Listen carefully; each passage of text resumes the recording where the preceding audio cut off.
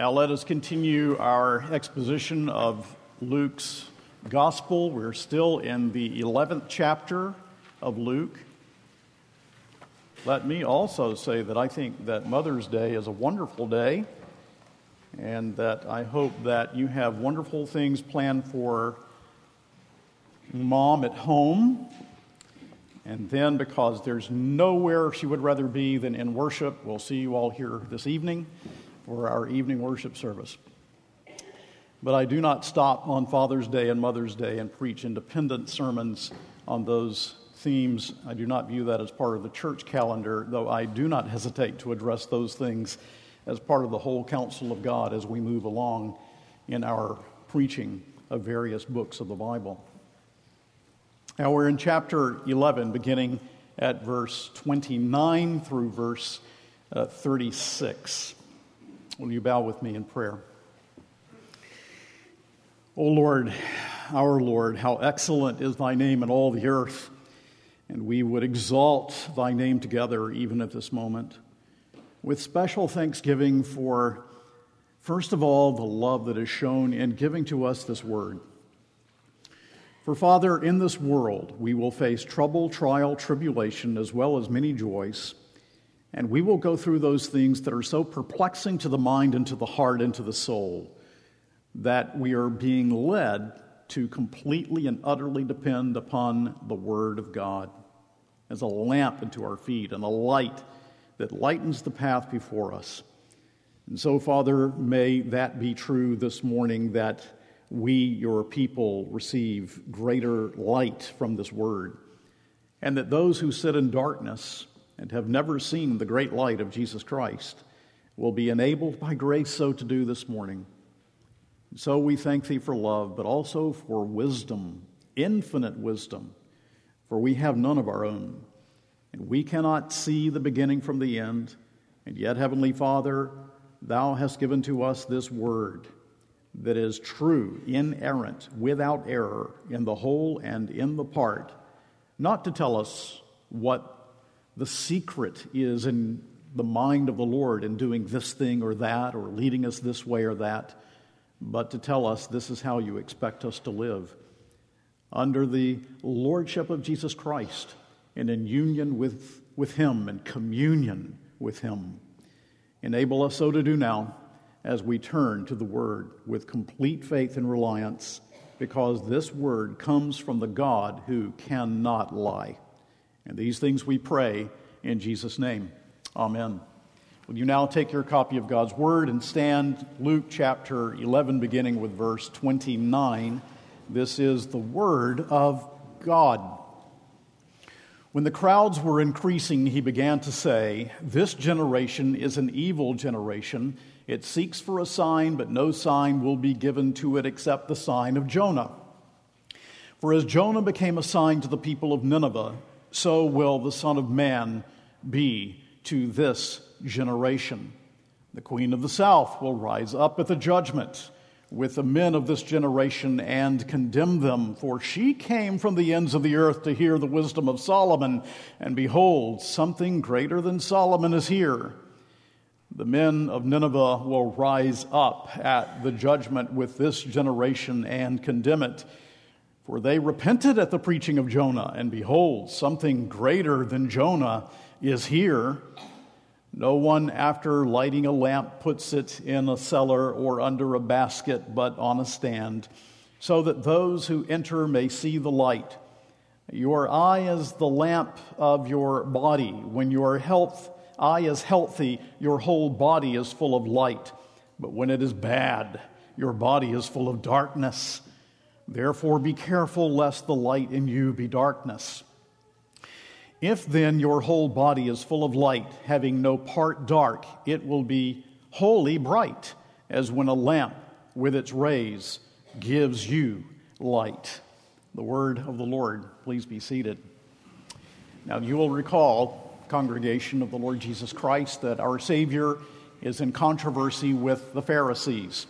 In the prior passage, he made it clear that there is not a worse man than the one who thinks himself converted for a while and then walks away from the faith that he professed. The Pharisees needed to hear, as do we, that self-reformation deepens unbelief. That self-reformation deepens the judgment to come. And the falsely converted have been warned. Jesus said that it is like a man that a devil has left, and yet he comes back with 7 more devils stronger than he. And the man's last state is worse than his first. That was his message to us, as we saw last week. But now the Pharisees continue, and they were arrogant sign seekers. Back in verse 16, we read, while others to test him kept seeking from a sign from heaven, which is explanatory of why he says in verse 29, when the crowds were increasing, he began to say, this generation is an evil generation. It seeks for a sign. And Jesus has no use for that mentality whatsoever. There will be only one sign, and God will give it, and not to satisfy those who want to attempt to control God and manipulate him in their lives. So we come then to this text, and the first thing we see is the call for a sign, or perhaps you might rather call it the folly of sign seekers. Pharisees wanted a miracle to confirm who Jesus is.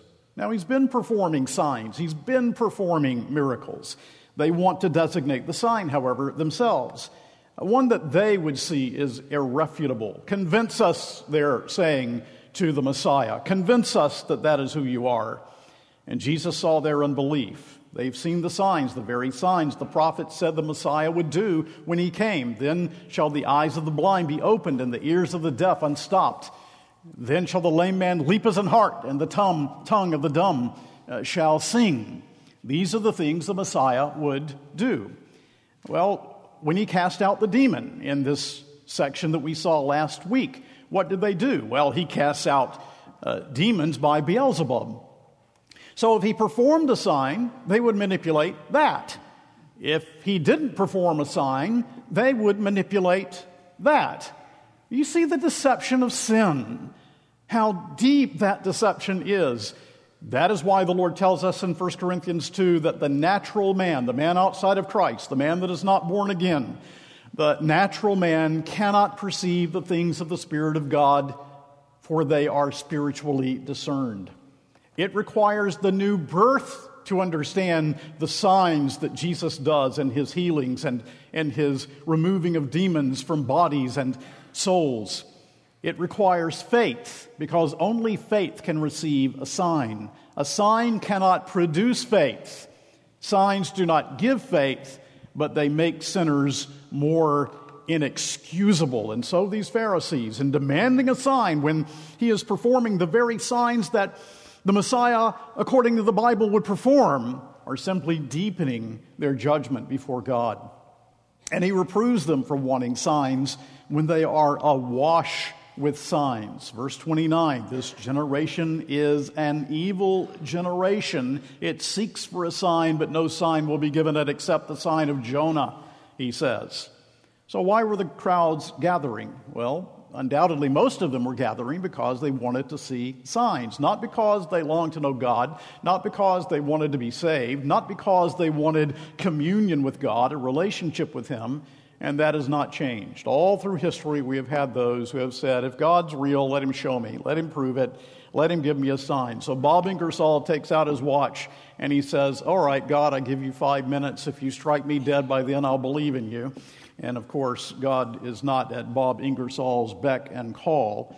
And unless God regenerated him before he died, which I don't have any reason to think happened, he will be eternally reminded of his folly, wishing that he could take out his watch and have 5 more minutes in order to believe and repent. You see, the triune God has revealed himself clearly. Every atom of the universe screams that God is, and yet people say, show me a sign. It's the spirit of the Pharisees. It's still with us. This is the mentality that will lead multitudes to believe in the Antichrist. Now, I'm not making that up. I try not to make up anything that I preach, but to preach God's word. And that's what Paul tells us in 2 Thessalonians chapter 2, when he says of the man of sin This is 2 Thessalonians 2:9. The coming of the lawless one is by the activity of Satan with all power and false signs and wonders, and with all wicked deception for those who are perishing because they refuse to love the truth and so be saved. Therefore God sends them a strong delusion so that they may believe what is false, in order that all may be condemned who did not believe the truth but had pleasure in unrighteousness. Now, if the Lord wants you to have a sign, he is saying to these Pharisees, the Lord will choose that sign. He will give you that sign. You may not determine it for yourselves. You see, they have a view of God, that God is at my beck and call, that God is to be manipulated by me. And God does not stand at our beck and call to satisfy our perverted curiosity. You know, we have in our day also, and even often in the church, a very pitiful doctrine of God, don't we? A view of God that is so inadequate. I was riding in my car going to something that I needed to accomplish in my ministry this last week. Heard a well-known person being interviewed over the radio. Someone called in and asked him about predestination. What did he answer? He said, well, most likely God knew how you would respond, whether you would believe or whether you wouldn't. Most likely he knew. Most likely he knew. God determined it. He predestined it. He elects his people. You see, the view of God that we have that's everywhere in the world and even in the church. He's weak. He's needy. He's just there to bring me pleasant things in life. My friends, God is a spirit, infinite, eternal, and unchangeable in his being, wisdom, power, holiness, justness, goodness, and truth. He doeth according to his will in the army of heaven and among the inhabitants of the earth, and none can stay his hand or say to him, what doest thou? And the believer, rather than saying, Lord, bend thy will to mine, I really want to be Lord, the believer in Christ will say, and is saying, and we learn to say more and more, bend my will to thine. I submit to thy way, not my way, thy will. And I say with Job in chapter 13, though he slay me, yet will I trust him. Lord, I don't understand what you are doing, but I'm not going to ask for a sign. The sign has been given already. It's Jesus Christ risen from the dead. I trust you by naked faith. I'm not asking you to explain yourself to me. I'm asking that you give to me a heart to believe and trust and follow the word. Now, is that your heart? Is that where you are? Is that what you desire? So that's the attitude of the Pharisees, the sign seekers, and what folly it is. But we go on in the text and we see the sign of Jonah. The sign of Jonah.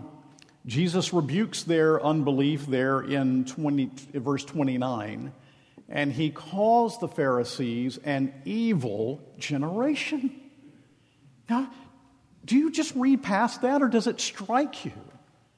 These are the people who should look back on the Word of God that they so constantly read, yet without faith. They should read it with faith. They should see God has been at work. They should see that God is the great covenant-making and covenant-keeping God. They should say, Lord, give us faith to see the Messiah.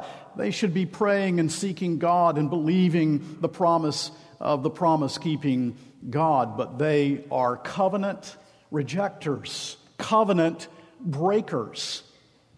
They were not internally by faith in the covenant, they were only externally related to the covenant. And so how did they respond? With pride and arrogance, never internally believing, only externally being a part of the covenant. And they have sinned against the light. They have sinned against light. They are deliberately unfaithful to God. They should believe, they are called to believe, but they're unfaithful to God's covenant. And I want to say to the children of this church and to the young people of this church, listen to the Word of God. This should have been a believing generation, but he calls them an evil generation. May this not be said of you, that you will grow up and be acknowledged as an evil, unbelieving, unfaithful generation, but rather a believing, trusting, faithful generation. Not, it's my life and I will live it as I please, and if God does not give me what I want, I'll pout and reject him. But Lord, it's your life. Bring glory to thy name in whatsoever you choose, in whatever circumstance, in whatever way, though it be hard for me. So Jesus will not give them a sign on demand. He does not have to explain himself or bow to their expectations. They do not want to believe, and they want to disdain Jesus. And you know, when we move on later to chapter 16, we will read here in Luke that even though one was raised from the dead and went back to witness, they wouldn't believe. They wouldn't believe. They do not have faith to believe the sign. So Jesus will give, he says, only one sign. And that one sign is the sign of signs. It is one sign that is different in magnitude than all the others. It is the one sign to which all of his miracles and signs are now pointing. And that sign, he says, is the sign of Jonah. Now, Matthew unpacks this for us a bit more. As Jonah was in the belly of the fish 3 days and nights, so the Messiah would be in the grave. Just as Jonah was delivered, so Messiah will be raised from the dead. And so Jonah was ordained of God as a type pointing ahead to Jesus Christ. Jonah in the watery grave was typologically resurrected, and then he preached repentance as a sign to them. And the sign? The sign is Jesus' resurrection from the dead. And according to this text, not just his resurrection, but the proclamation of it is the sign. So the preaching of the resurrected Christ to us at this moment is the sign that is to be believed. A resurrection that will arise, if I may make a play on words, a resurrection that will arise out of the Pharisees' murder of the Son of God, becomes the sign proclaimed that condemns their sin and calls to repentance, and condemns the sin of our generation and of all unbelievers, and calls us to repentance as well. How is the sign of Jonah a sign? How is the resurrection of Jesus a sign? Well, it is a sign that points to the all-encompassing plan of God. It is a sign of the authenticity of Jesus' ministry, who said, "Destroy this temple," speaking of his body, "and after 3 days I will raise it up." It is a sign declaring Christ's divine sonship, Romans 1:4 tells us. It is a sign of the justification of sinners, that the debt was paid once for all, Romans 4:25, he was delivered for our offenses and was raised for our justification. It is a sign of the resurrection at the last day. But to these Pharisees, the resurrection of Jesus Christ is also a sign of the judgment to come. He is a living Lord who sits on his throne. And so Paul preaches it that way in Acts 17 to Gentiles. He hath appointed a day in which he will judge the world in righteousness by that man whom he hath ordained, whereof he hath given assurance unto all men, in that he hath raised him from the dead. But as with Jonah, it is not only the resurrection, but the proclamation of the resurrection that is the sign. Today is the day of salvation. Do you hear that word? It is preached by one now who belongs to a string of preachers going all the way back to the empty tomb. And the sign, you have it right now in the proclamation of Jesus Christ risen from the dead. Reject this word. Reject Jesus risen from the dead. Reject this sign. Reject this proclamation. And there is no other. The resurrection of Jesus from the dead is the sign, the message, the fact that stands between you and heaven and hell. There is no other message to be believed. There is no other name given among men by which we must be saved. Do you, with all of your heart, believe in Jesus Christ, risen from the dead? because he's coming again, and there will be judgment. He tells us so in this passage. There will be judgment. And the only way that we can stand in that judgment is by knowing Jesus Christ personally risen from the dead. Which leads us thirdly in this text to the call to repentance. Notice verse 29 again. When the crowds were increasing, he began to say, "This generation is an evil generation. It seeks for a sign, but no sign will be given it except the sign of Jonah." So as Jonah was assigned to his generation, so will the Son of Man be to his. Raised, so to speak, from a watery grave, preached at Nineveh. Nineveh repented, as we heard in the passage this morning. Jesus then, here the Messiah stands right before you Pharisees. I'm right in front of you. I'm doing the signs the Messiah is told by Isaiah and others that he would perform when he came. And he says, the people of Nineveh will stand up at the judgment and will condemn you. Read this with Matthew 12:41. The Ninevites had far less revelation than you have, and believed, and you sinned against greater light. And in verse 31, the queen of the south will rise up at the judgment with the men of this generation and condemn them, for she came from the ends of the earth to hear the wisdom of Solomon, and behold, something greater than Solomon is here. So the queen of Sheba came to challenge Solomon, and she left a believer. You have far more light than she had. A greater than Jonah is here. Something greater has come, and that is the kingdom. Someone greater has come, says Jesus, and it is me. A greater than Solomon is here with all of his wisdom. And yet, he says, you are so hard-hearted that you do not believe. And what of us? We have the resurrection. We have a complete Bible. We have preachers of the gospel. We have been given light indeed. The greater the light, the more heinous the sin of rejecting the light. The greater the light, the greater will be the judgment that is faced. And so the Pharisees are bent on salvation by works, and they must have it their way, and they must try it their way rather than submit to God's way. And the Messiah they want will bend to their way of seeing things. He's right in front of them, and they're blind as moles, they're dead as stones, and they cannot see, and they're totally unashamed of it. They have no shame. Thomas Watson speaks of a persecutor in the time of Queen Mary who was upbraided because he was so bloody and so filled with hate. And he responded, I see nothing to be ashamed of. Jeremiah 6:15, this was a characteristic of the Jews only externally related to the covenant. Were they ashamed when they had committed abomination? Nay, they were not at all ashamed, neither could they blush. Jeremiah 6:15 tells us. And we, in our culture, we often, even in the church, what about in your life and mine?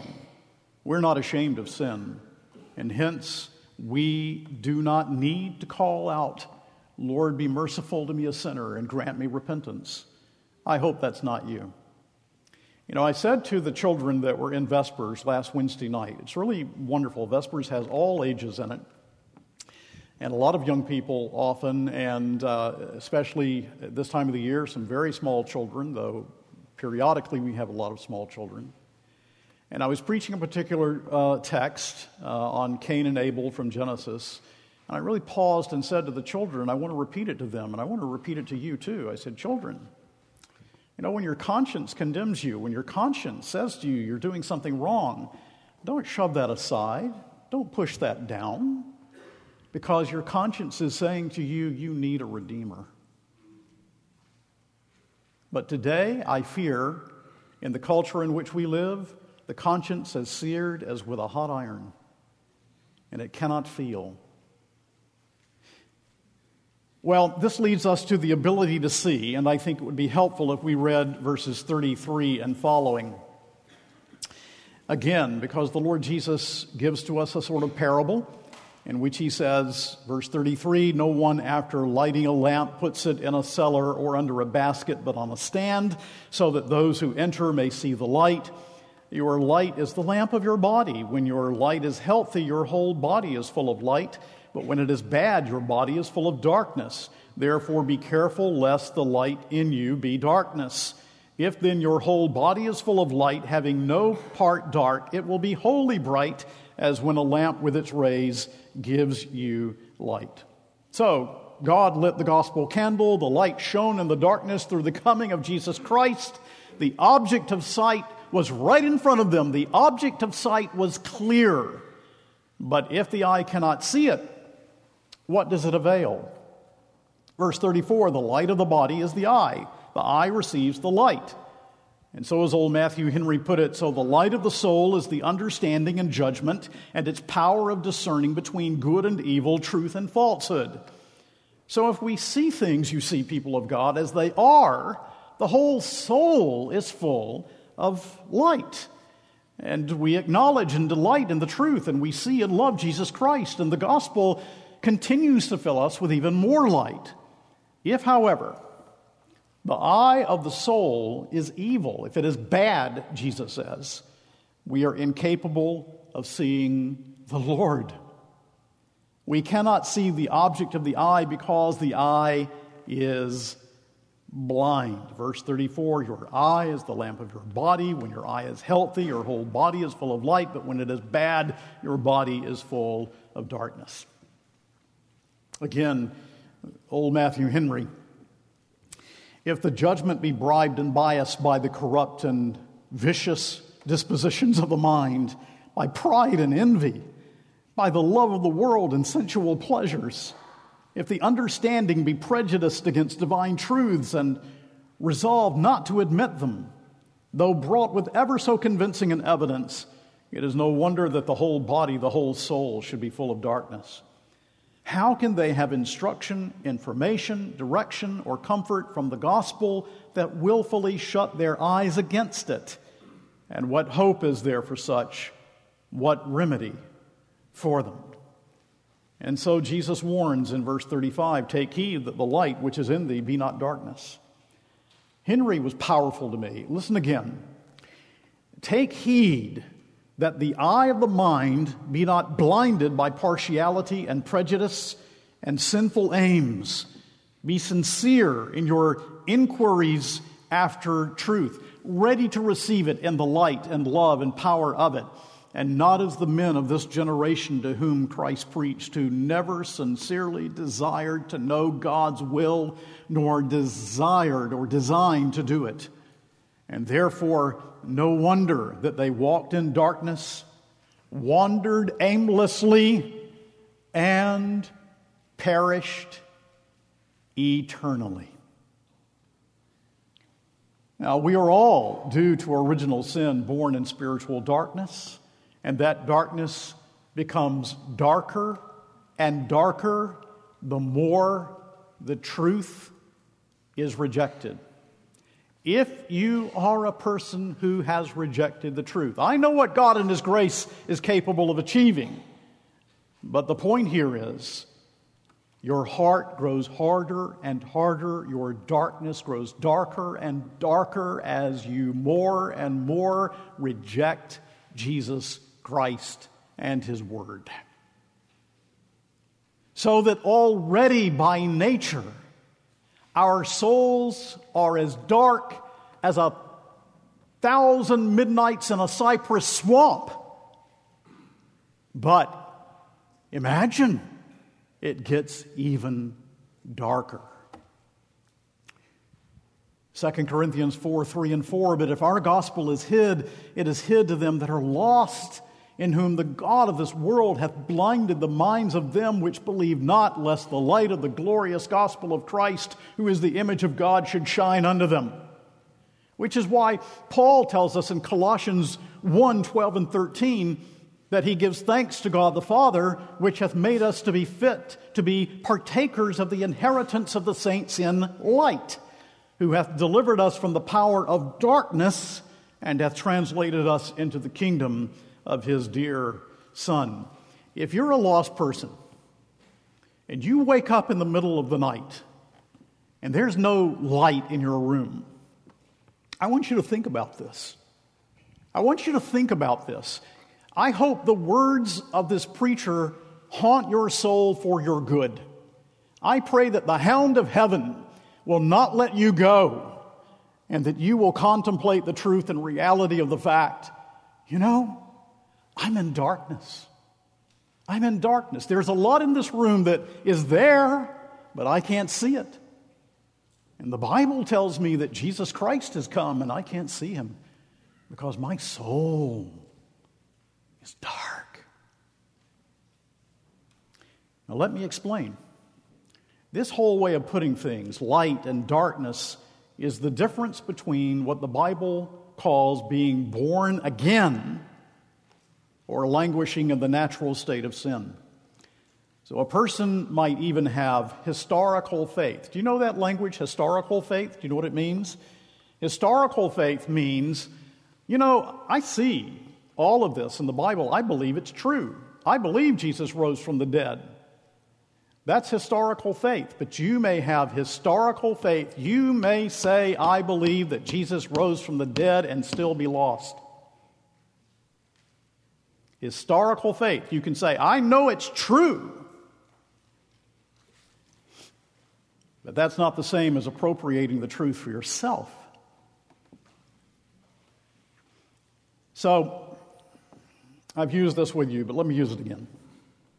I don't know what you like. Is it honey? Is it peppermint? Whatever it is. Whatever you fill in the blank. But let's say it's peppermint. If you don't like peppermint, take honey. Take something that you really like. Dark chocolate. Whatever it is. And you have a chemist. And that chemist analyzes the peppermint.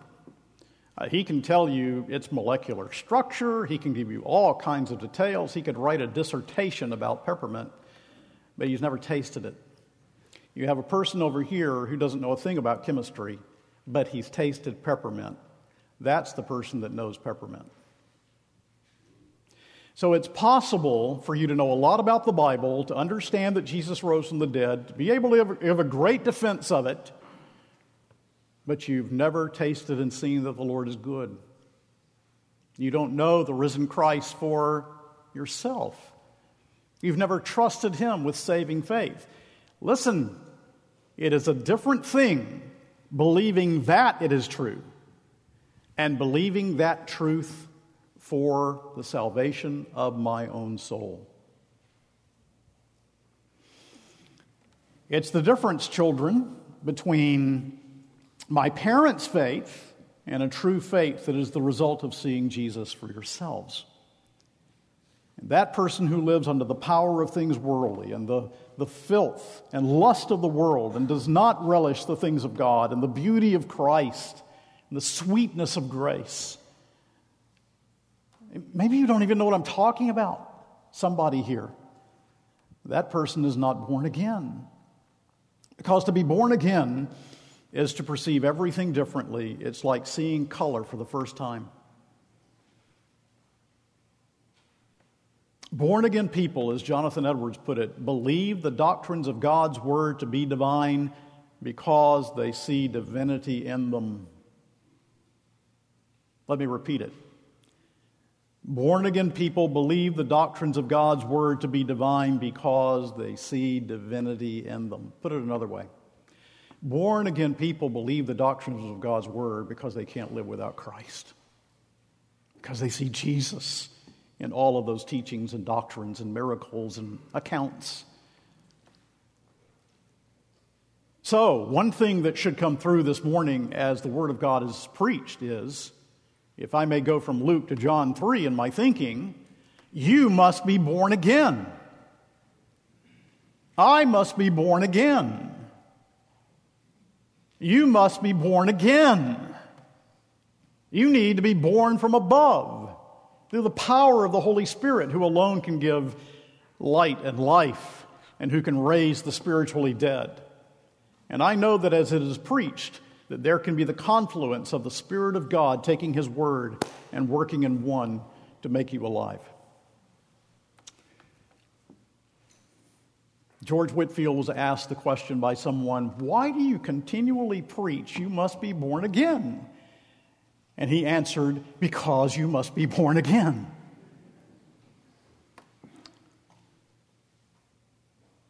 All of which leads us to the fifth and final point. Fifth, but not quite done, okay? It is the wonder of Jesus. The wonder of Jesus. Let me ask you, who is this that is right before the eyes of the Pharisees, but they cannot see him? Who is it?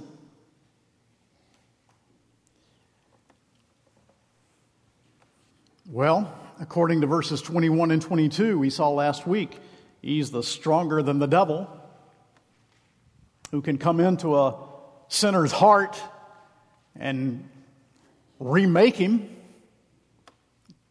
kick out the devil and divide his spoils. According to verse 32, it's a greater than Jonah that was before them, because this one speaking to them is coming to the world and he will go to a cross and be raised from the dead. I'd say that's a greater than Jonah. It's, according to verse 31, a wiser and greater man than Solomon. 1 Corinthians 1:30, but of him are ye in Christ Jesus, who of God is made unto us wisdom and righteousness and sanctification and redemption. In other words, the one who is before them is the incomparable Christ. And Phariseeism did not see this. In that sense, it was a Christological heresy. They didn't recognize the Son of God right before them. And Satan has continued his sustained attack on Christ throughout the history of the church. Why? Because he hates God, hates his truth, hates the salvation of your soul, and he hates his church. And so if he can attack Christ and make you think less of him than you ought, he's attacking the sole ground of your salvation. So the great question as we come through this text today is, because listen, there's a Pharisee in every human heart. Do I see with the eyes of faith? Or are you born again? And to the unbeliever who may be here, I want to preach repent or perish, now or never proclamation. Today is the day of salvation. And I ask, can you see? Are you born again? Are you a stranger to Christ? Or would you not have the Son of God glorified in this world and in your life? Do not deceive yourself. It is no small thing to reject Jesus Christ, and it is no small thing to ignore the call to trust in Christ. And so may God give you grace not to be high-minded, to be done with your pride, and come weeping over your sins to Jesus and ask him to save you from your sins. How can you do this wicked thing and turn from Christ preached to you this morning? But we all have at one point or another. All of us who are saved at one point rejected him. C.H. Spurgeon said in his autobiography, "Looking back on my past life, I can see that the dawning of it all was of God effectually. I took no torch with which to light the sun, but the sun enlightened me. I did not commence my spiritual life. No, I rather kicked and struggled against the things of the Spirit. When he drew me for a time, I did not run after him. There was a natural hatred in my soul of everything holy and good. Wooings were lost on me. Warnings were cast to the wind. Thunders were despised. And for the whispers of his love, they were rejected as being less than nothing in vanity. But sure I can say now, speaking on behalf of myself, he only is my salvation. It was he who turned my heart and brought me down on my knees before him." But believer, do you not see it to be a greater miracle than the creation of the universes and of this world? That you now can see when once you were blind? Do you not see it to be the greatest of miracles Do you know your heart well enough to know it is only the miracle of sovereign free grace that could have raised me from the dead and given to me saving faith and eyes to see this wonderful Savior, Jesus Christ? And even though there's still too much of the Pharisee in my heart, too much of it, I really hate it. I do. Do you hate it? I hate it. I don't want it to be there. I want Christ. I want fellowship with Him. I want union with Him. I want to know Him. I want to live out of the fullness of a relationship with Him. Is that where your heart is? That's the response of faith to Christ. And I always want to help you be lost in wonder and love and praise and to exalt in our thinking and feeling Jesus Christ. So let's exalt Him right now together, may we? Right here at this moment, because you can see with the eye of faith what the Pharisees could not, though Jesus was right before them. Did you hear that? You can see with the eye of faith what they could not see when Jesus was physically before them. You can see by faith these things. What do you see? Whom do you see? Well, let me tell you, I started a little list and I had to restrain myself because I would have done 10, 15, 20 pages. But I thought about it. What do you see? You see one who came from heaven's throne to be born of a virgin and to ride through death and hell for you. You see Him by faith, don't you? You see one who came, as Samuel Rutherford put it, saying, "Let them be as ill as devils to me, I will be as good as God to them." You see the one who paid your debt in full by the shedding of His precious blood on the cross. You see the one who has drawn you to Himself. "Draw me," says the bride in the Song of Solomon, "and I will run after thee." Is that true of you? You see the one who gives me His righteousness by imputation, fully providing for my acceptance with God and that forever. You see the one who shepherds my soul even in the presence of my enemies and all the way through the valley of the shadow of death. Do you see Him by faith? You see the one who promises that my trials, though inexplicable to me, that my trials are for His glory and for my good. Do you see Jesus who does that by faith? Some of you see the one who is going to be there by your sick bed and even by your deathbed?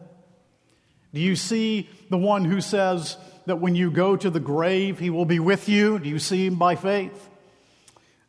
Do you see the one who has made a bridge over the river of God's wrath and a bridge over the river of death for you? Do you see by faith the one who will bring every one of His elect to heaven, not one will be lacking? Do you see the one who shares the secrets of His covenant with my soul, who speaks comfort in the midst of sorrows, who speaks peace to my soul when men say war?